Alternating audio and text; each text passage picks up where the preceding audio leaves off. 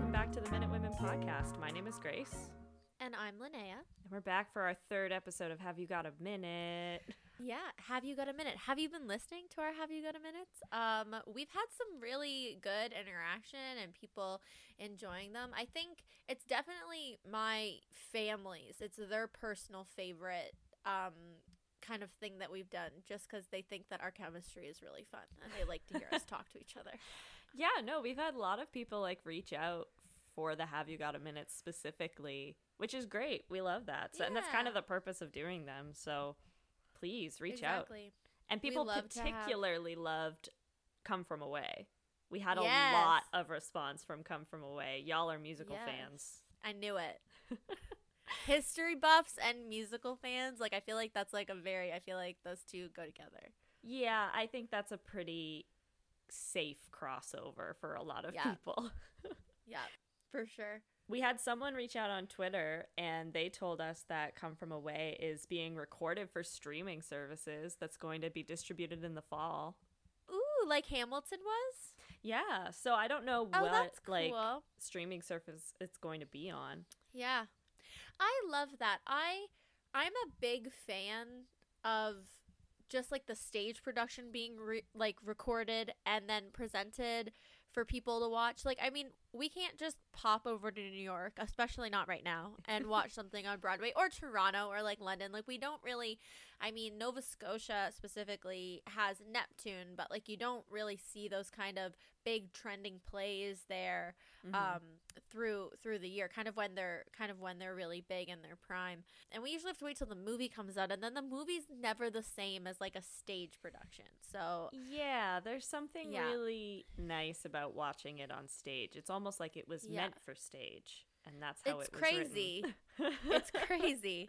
It also just seems more natural that people would break out into song on stage versus in a movie. 100%. I don't know why. Especially when it's live action. Like a cartoon, you get away with it. You're oh, we're breaking out into song, it's a cartoon, whatever. But yeah, I'm talking about that, and we will get back into these lovely Twitter subscribers who have gotten back to us. But Dear Evan Hansen is a very popular musical. That is Linnea's favorite. Her man, Ben Platt. It is, but they're making it into a movie. Are you nervous? I am, because I don't think it's a musical. Oh.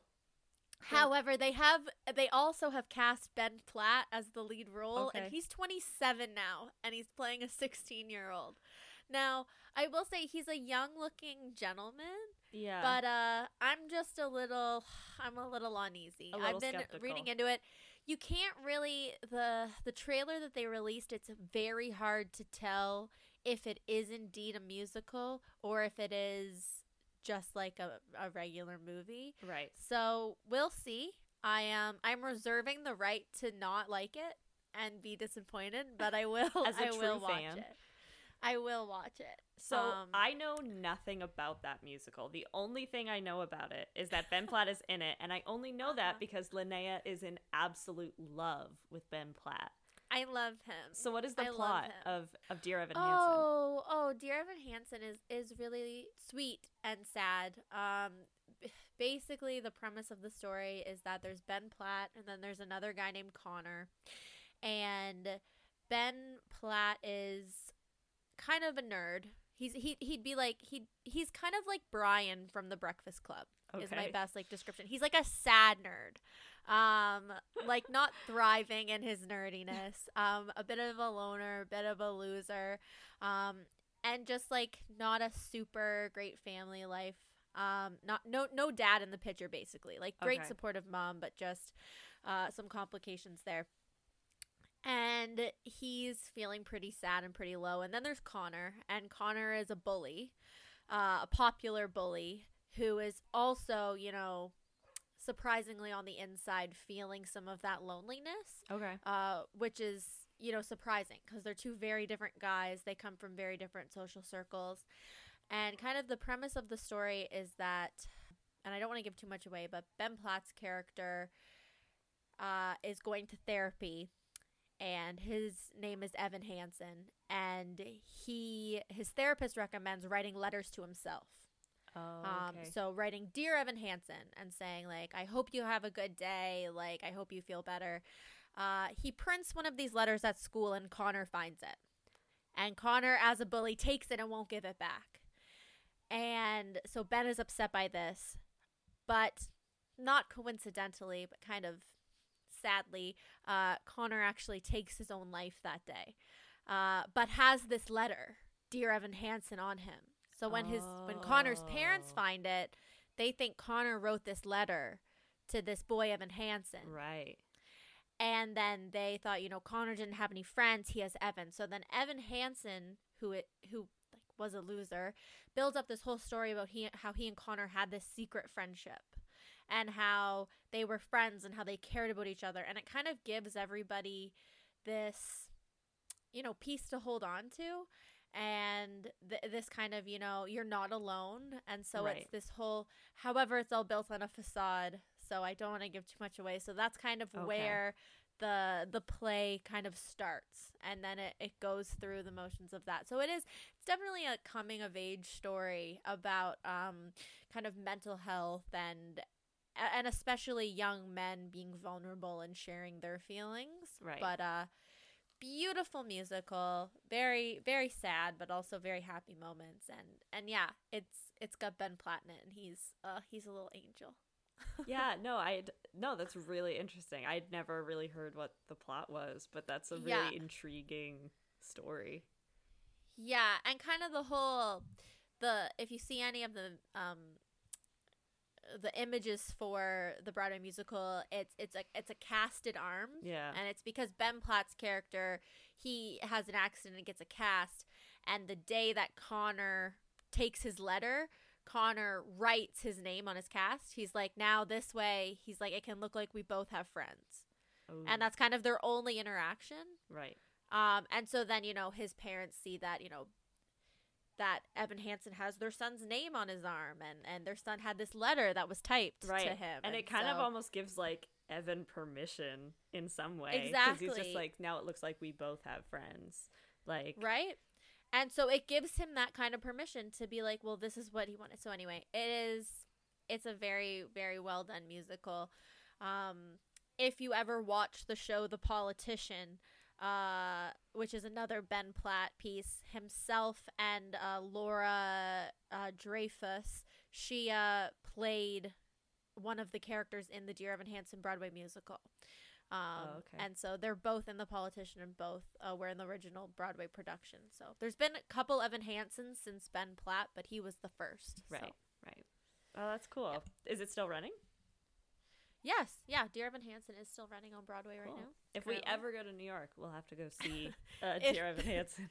If this pandemic ever ends. See it. I mean, in other news, pandemic related, we both got shots booked.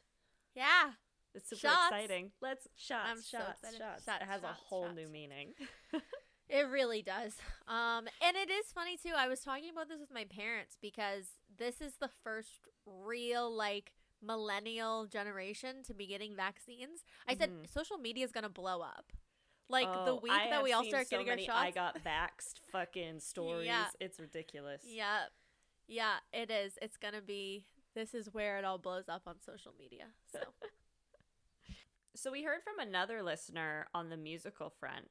And so we mentioned in our first episode of Have You Got a Minute that if there are any Heritage Minute related musicals, then tell us about them. And her name is Oriana, and she says that she's been listening for a very long time, and she listens to the episodes with her boyfriend in the car, which I think is really, really cute. That's adorable. So hello. She pointed us to two Well, first of all, she says that in the original Come From Away, they used live trees in the set design, which is crazy. That's so cool. It's so extra for no reason. It's so extra. But so Newfoundland. But the trees are a character. It's just the tree from Pocahontas. It's a character. Yes. In the play. Mother Willow. Yes. Yeah. She directed us to two musicals that have been produced by the Vancouver production company called Urban Inc. And they're not specifically about Heritage Minute topics, but they're very history themed musicals. And so cool. The first one they put out was in 2017. It's called Children of God, and it's a musical about the residential school system. Wow. Yeah, and it seems like it was really powerful. They wound up taking it on tour all across Canada. It's this musical about a OG Cree family whose children were taken away to a residential school in Northern Ontario.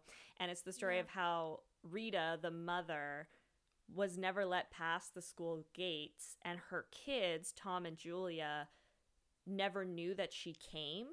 So it's about, I think it's largely told in almost flashbacks, but I think it's about obviously the trauma of residential schools, and then the trauma and trying to rebuild the trust of a family unit, because from the kids' perspective, the mom never came to get them, when in reality she did. She tried, but she could never get past the front doors of the school.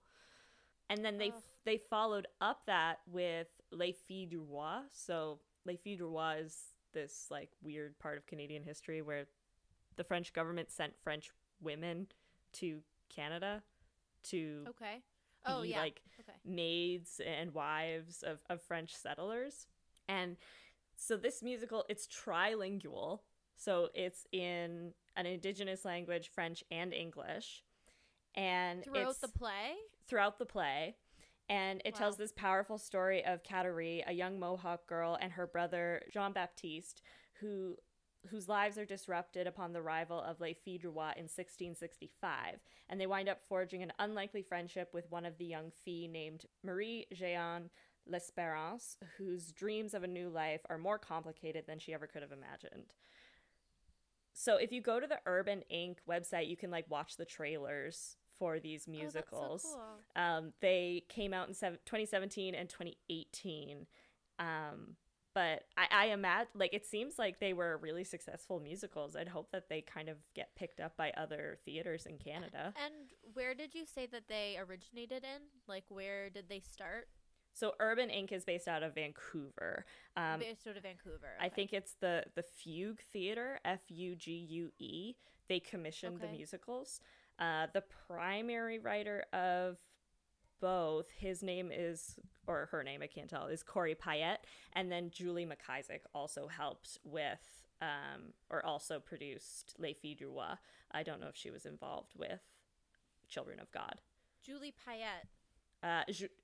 Julie McIsaac. And then Corey Payette. Oh, okay. Because I was like, isn't Julie Payette the Governor General who just quit? With their powers combined. Yeah, it is. They can be a Governor General. Was the Governor General who just resigned. They can be a shitty Governor General. I was like, whoa. The Governor General who knew she was so into arts. But yeah, they seem really cool. I recommend maybe we can post links somewhere so people can go watch the trailers. But they seem really beautiful and well done, and the costuming looks amazing. So should we get into what we want to talk about today? Or have you got a minute? Yes, let's do it. I think you went first last week, so I should go first. I did. Okay. You go first. I'm going to go first because, have you got a minute is very loosely defined as what we need to talk about. It's loose. We're loose ladies. Thanks. My mom is definitely going to listen to this episode. Just kidding. Just the format for this podcast is loose. Hi, Catherine. Loose in, varying definitions of the word. Yeah. But a couple of years ago in 2018, I was hired to work for the Sydney Architectural Conservation Society. And you were. I was. And I did research for them. Now, just as a context builder, where I am from, Sydney, Nova Scotia, I think is a little different than other parts of the Maritimes in the sense that it's not built up around fishing. As a mainlander, I would agree. For good and bad reasons. Cape Breton is different. It's just, it's almost like a different province. A little bit. We like to pretend it is. I think Cape Bretoners like to pretend it's a different province more than mainlanders would say that. Yeah, it's very much an internalized identity process. Yeah. But regardless, Sydney in particular, though, like even compared to the rest of the island, is pretty different because the rest of the island is very rural, whereas Sydney is the second largest kind of urban center. Urban very loosely. If you live anywhere with actual cities, you'll be like, that's not a city. But it was built up. It's got like 4 hotels. We do have a lot of hotels. There's lots of tourism. It's a city. You know, we got a main drag. We have a mall. A big ass fiddle. A real mall too, not just a strip mall. No, it's a real mall. It's a real mall. It's got a food court. I've been there. It is the strangest assortment of foods. We have an Orange Julius, or we used to. We don't have an Orange Julius anymore. That's a lie. There's like A&W and Subway and like a few other like small franchises. Anyways, not the point. That's for another Have You Got a Minute. But Sydney was built up as a coal mining town originally. So rather than a lot of other places, and I think what people envision for the Maritimes, it's not built up around fishing. It's a very like urban industrial center. And so all of our historic architecture is because of those industries. So the oldest houses in Sydney are all either mine owner houses, so they're like these big manors, or they are company houses, so these like rows of company houses that you'll find kind of smattered throughout all of like Sydney, and then the colliery towns that built off of Sydney, so like Glace Bay, New Waterford, Sydney Mines, all of these towns. And I was hired in 2018 as a student researcher to research this row of company houses called Red Brick Row in Sydney Mines. That's so cute. Red Brick Row. Red Brick Row. It's a great name. Great marketing. Yeah. And the reason that Sydney Architectural Conservation Society, SACS for short, the reason SACS was researching this house was because, one, it's very different from all of the other company houses in Sydney. So most company houses are made of wood. These ones happen to be made of red brick, hence the name. Oh, makes sense. And because of that, they were like, these might be the oldest company houses, brick company houses in Canada. So they're significant to like the surrounding area, but also in a national sense, they speak to, you know, how the country was built in a lot of ways, and how urban centers were settled. To a niche group of people, I feel like that's very cool. Yeah, absolutely. Like, to architects, fascinating. Fascinating stuff. Personally, I had never known so much about bricks in my life. Writing this paper and trying to basically compiling all the evidence that suggests that they are as old as we said they were. The proposed, which is how old? They're thinking 1840s is when they would have been built. Ooh. So they are some of the oldest buildings in kind of urban Cape Breton. Yeah. But the problem is that they've really fallen into disrepair. So okay, they're very much... Oh, so people aren't living in them? No. So they were living in them until kind of like shockingly recently. If you like, that's the other thing is that, you know, housing, there's a huge housing crisis in Sydney. But anyways, these units they're nowhere near like acceptable for somebody to be living in them. Right. But they're still standing, and they have this historic significance, and they have this cultural significance to the community of Sydney Mines, and then kind of Sydney as a whole. But so that they have this initiative to try and redevelop the units and then make it a cultural hub for the community. So they would have like an arts cafe, and you could do live performances out of these units, and it was going to be this really beautiful, sweet plan. It's right. So cool. It's right across from the junior high. So the junior high students, like, they had to board up some of the windows. So the junior high students came and painted over the boarding, so it still looked aesthetically pleasing and stuff. Oh, like in a nice way, not like graffiti. Not in graffiti, no. Okay, that's very nice. They were asked to, and they did a good job. That's good. But this past winter was really, really hard on the buildings. And so now it's in a state of they're almost certainly going to have to demolish them unless major funding is found. So my mom works with Sax, and she asked me if I would use my segment today to reach out to the listeners of Minute Women or whoever may be listening out there, contacting the Sydney Architectural Conservation Society. Their website is called preservingsydney.com. You can find contact information at the bottom of that website. And I don't know, it would mean a lot to me and my hometown if there was anyone out there who had either, you know, like financial support or plans or something to help them navigate this situation. They've been this project has been in the works for like over 5 years now. And they've just hit this huge issue of the winter storms really derailing everything. So if anyone has time, even just to share this with people, you know, it would mean a lot to me. It would mean a lot to the SACS organization. So that is what I hope you have a minute for this week. But what do you have a minute for? What should I have a minute for, I guess? Oh, well, okay. So I had an idea for what I was going to do my minute on this week. But then we had this incredible recording yesterday with the ladies from Just Watch Me Pod, Kate and Liv, and they are fantastic and hilarious and so darn educated. They are both, well, actually, they're both done law school. Mm-hmm. They're both lawyers now. And they're both lawyers now. Yes, congratulations, ladies. Or gals, as Liv would say.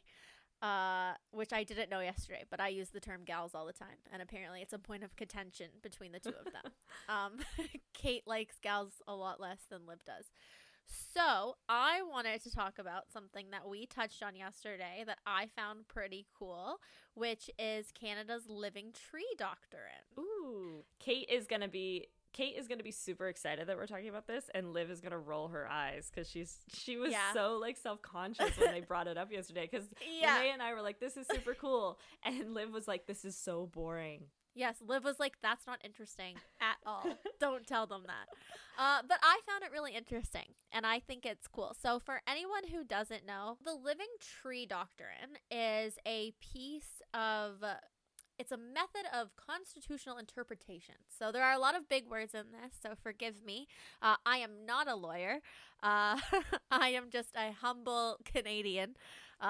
So there's a lot of kind of jargon in kind of the information that I found, but I did want to talk about it. So when I think of a constitution, you know, I didn't even really think that Canada's law was a constitution, because you hear about that in America. You hear about in the States, you know, the Constitution and how seriously it's taken, and this document written hundreds of years ago with different laws like right to bear arms is taken so seriously to the letter even today, after so much has changed in our world. So it's interesting to know, because I didn't, that Canada's, you know, constitution has the ability to change and evolve over time while still acknowledging its original intentions. And that sounds pretty basic. I mean, times change, as we just talked about at the top of this Have You Got a Minute episode. 100 years ago, there was no cure for type 1 diabetes. You know, it was a death sentence. You died. And now people live and thrive and do everything with type 1 diabetes. So times have changed, and there's so much more growth that has happened in our country and continues to happen. And so this concept of the living tree is that there's predictability and flexibility in law. And so to be effective, the Constitution must consist of a predictable set of rules. So, you know, Canadians know how activities are governed, and that, you know, you can't just kill somebody. That's not cool. However, you know, if things are being governed in a consistent manner, that's great.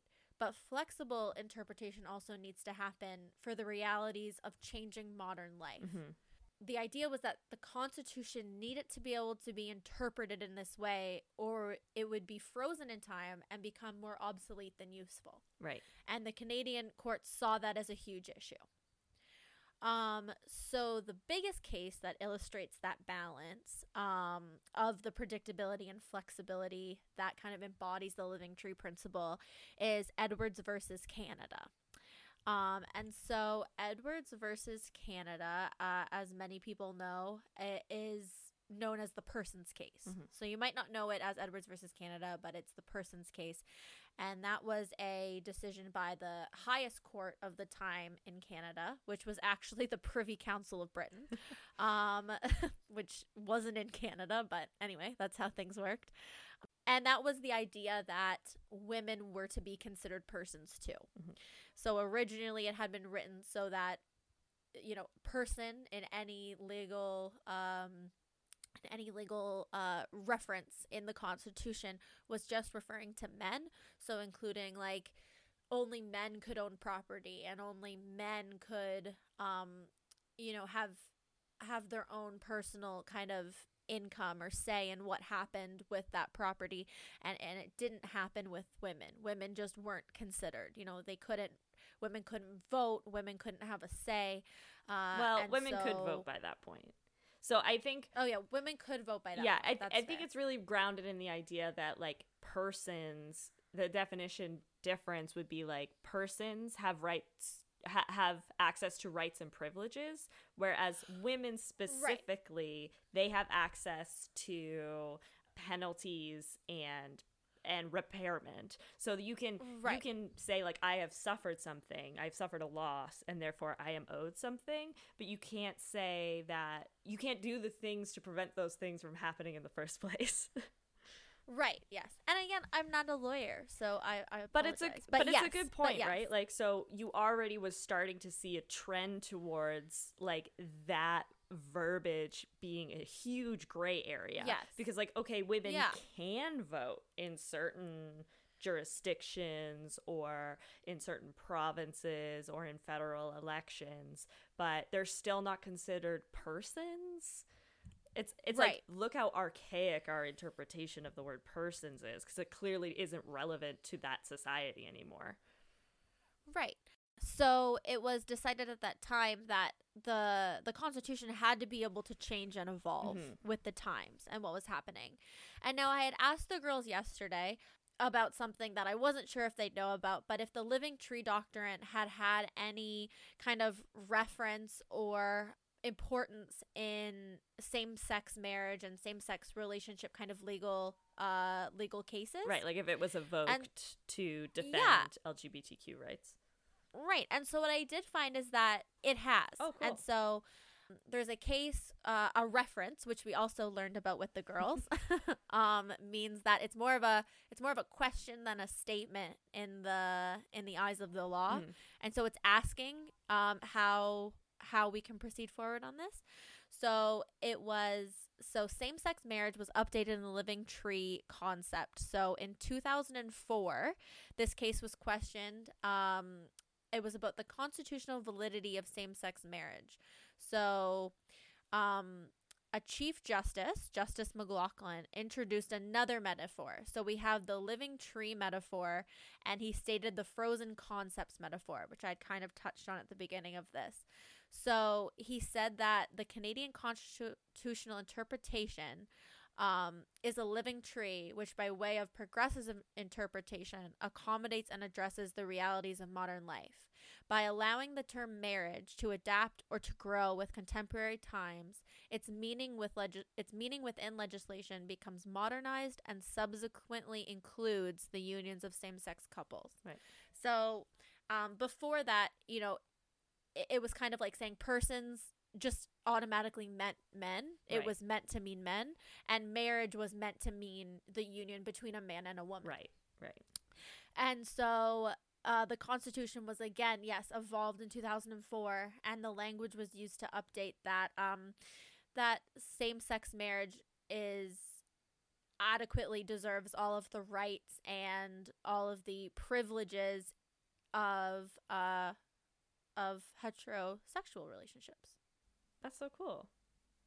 Yeah, so it's a really interesting concept, something I had never ever heard before, but it just makes so much sense. Yeah. And so I just wanted to take a little time to kind of bring that to light, the living tree doctrine and the concept of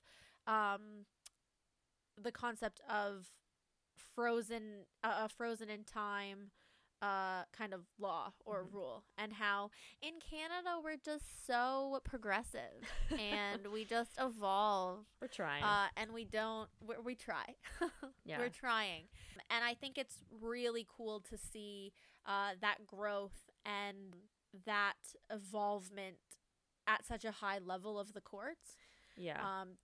Because if it's important there, like if it's important to like our Supreme Court, like if it's important at that level, it's easier for laws to kind of trickle down and just obviously make sense at a lower level.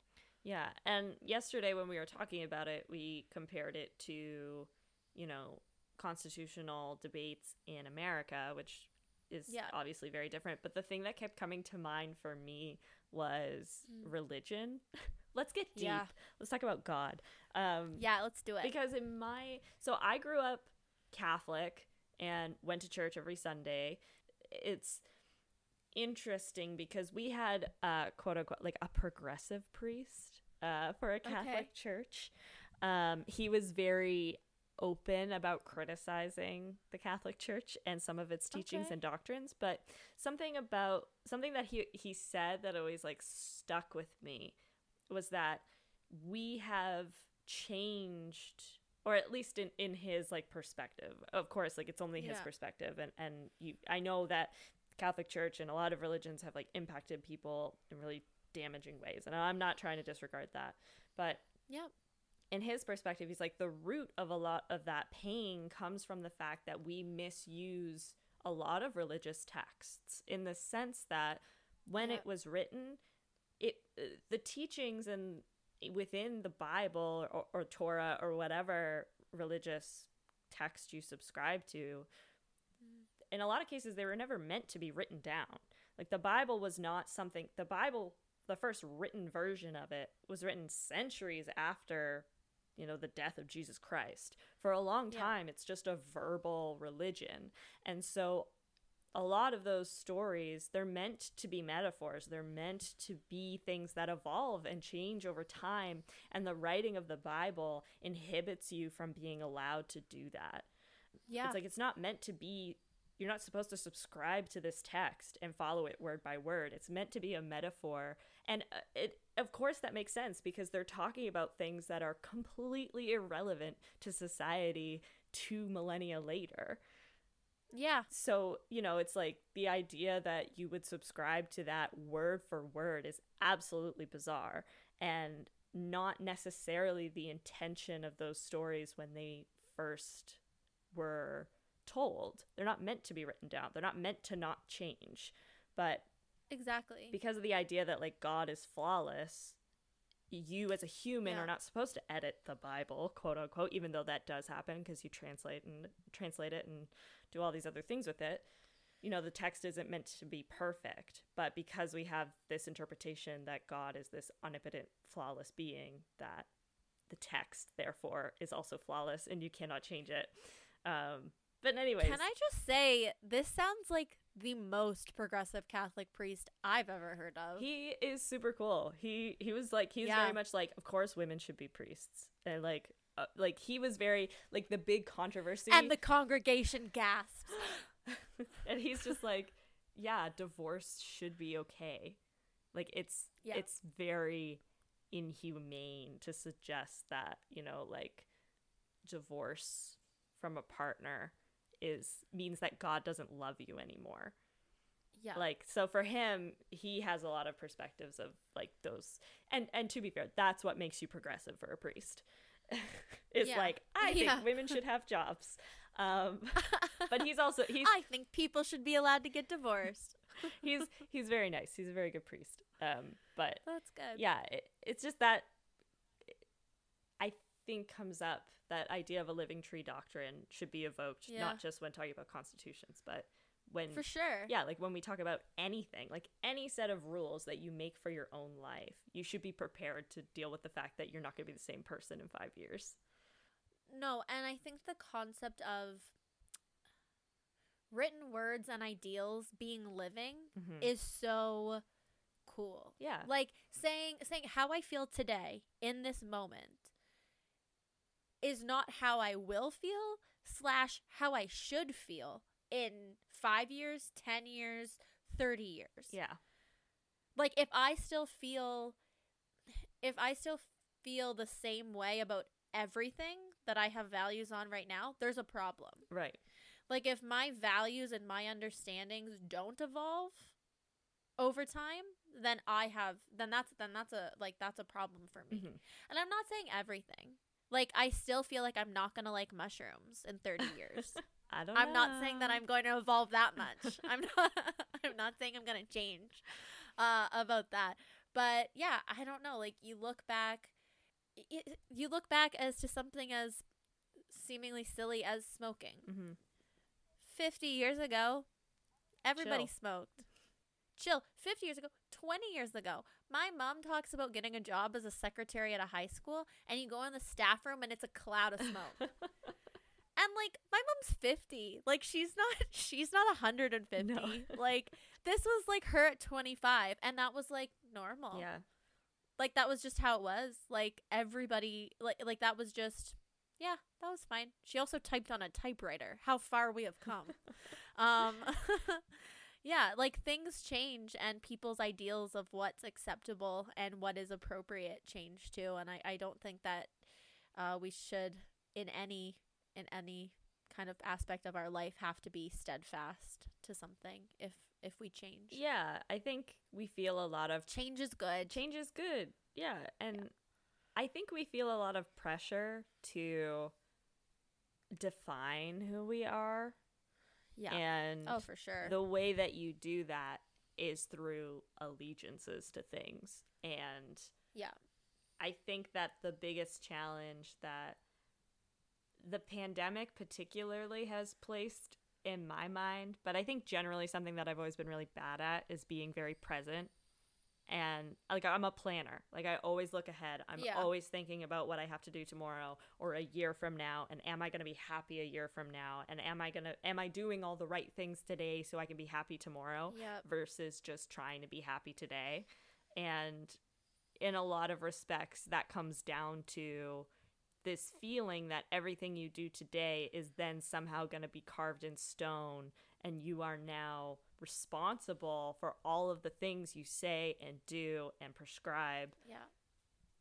And then have to own that and live up to that down the road, which is this like weird, unrealistic expectation that nobody has of you, and B, no one cares that much. Like no one is listening to you and saying like, it's like, remember that time Grace said that she really loved the Blue Jays? Seems like she's a freaking Braves fan now. Yeah. Yeah, no, exactly. That bitch. Exactly. Yeah. No, it's so true. It's so true. And that is the standards. I think we're very similar in that way, that we both have so much fear for meeting expectations that people have of us. Yeah. And I definitely feel like the world being in this state of halt with a global pandemic has really made me evaluate a lot of things in my life. I mean, this has probably been the most tumultuous year of my life. Yeah. But also like a year of such growth, and like I've like found a lot of happiness in being able to not focus so much on others' expectations of me. Yeah. Except yours, of course. I want you to love me. Yeah, it's hard when you like set this unrealistic expectation that other people have these expectations of you, which for sure. It's not your responsibility to never let someone down, I guess, is the thing that I'm trying to like come to terms with, and be okay with the fact that I'm going to make other people upset sometimes. Yep. With either my opinion. I'm also a very stubborn person, so it's very difficult for me to not like admit that I'm wrong, but like admit that I've changed, I guess, in a weird way. Like if I'm a Blue Jays fan and I said I was a Blue Jays fan, I need to have this like really sincere, well thought out reason for why I am no longer a Blue Jays fan, instead of just being like, I'm not. You don't.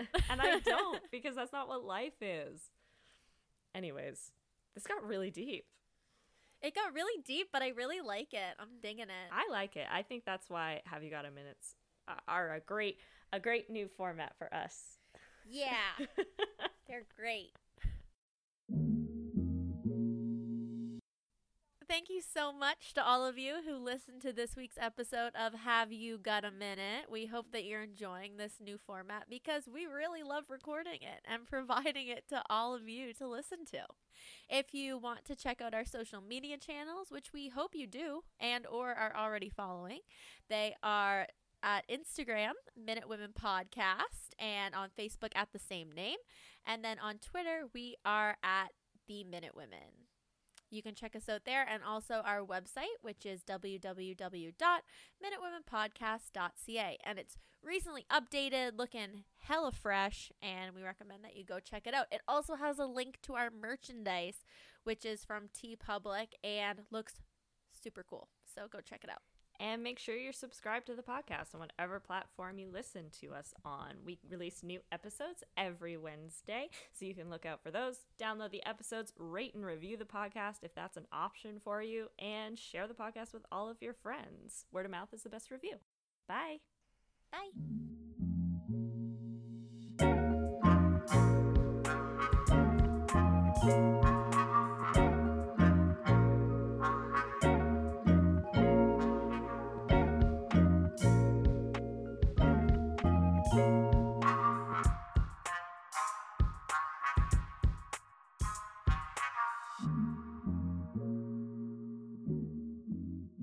Thanks so much Thanks so much to listening. To listen. Thanks for listening to the show.